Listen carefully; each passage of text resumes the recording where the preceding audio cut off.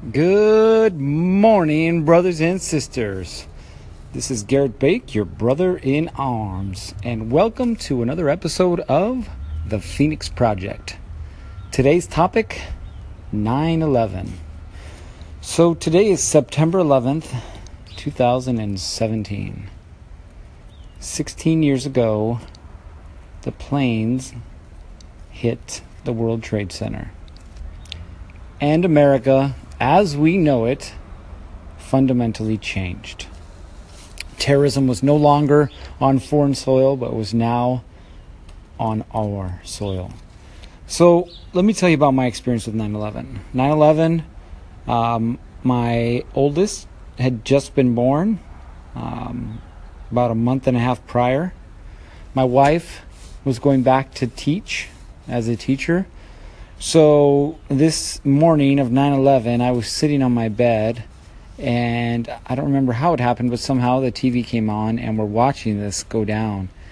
And I remember being frozen, watching this, and not understanding why. Why would somebody want to do this? Why would somebody want to inflict so much pain? Why was someone full of so much hate? I didn't get it. And I sat mesmerized for most of the day watching the coverage, watching the towers fall, watching the people, watching the horror, watching the pain. And the first feeling that I had, I remember, was shock. But shock immediately turned to anger. And I remember telling my wife, screw this, I'm going to join the military and I'm going to go kick someone's ass. Period. And she's like, oh, well, that's nice. You're going to come back and you're going to be divorced. I was like, oh, all right, maybe I should find an alternative to that. So my neighbor across the street was applying with the Tempe Police Department, and he said, you should be a police officer. And I said, you know what, that's probably a good idea. So that is actually how my police career began, was because of 9/11.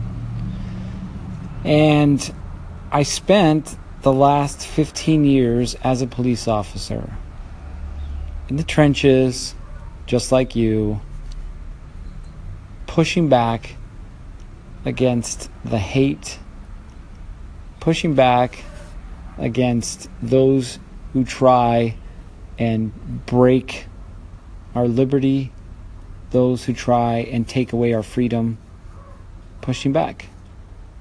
But what I realized during these last 15 years is that the same hatred and anger that I felt, I was pushing back onto those that I was supposed to be serving, those that I was supposed to be taking care of. So I would go to work and I'd be angry, and somebody would say something stupid, and I'd find a reason to get in a fight with them. I'd find a reason to take them to jail.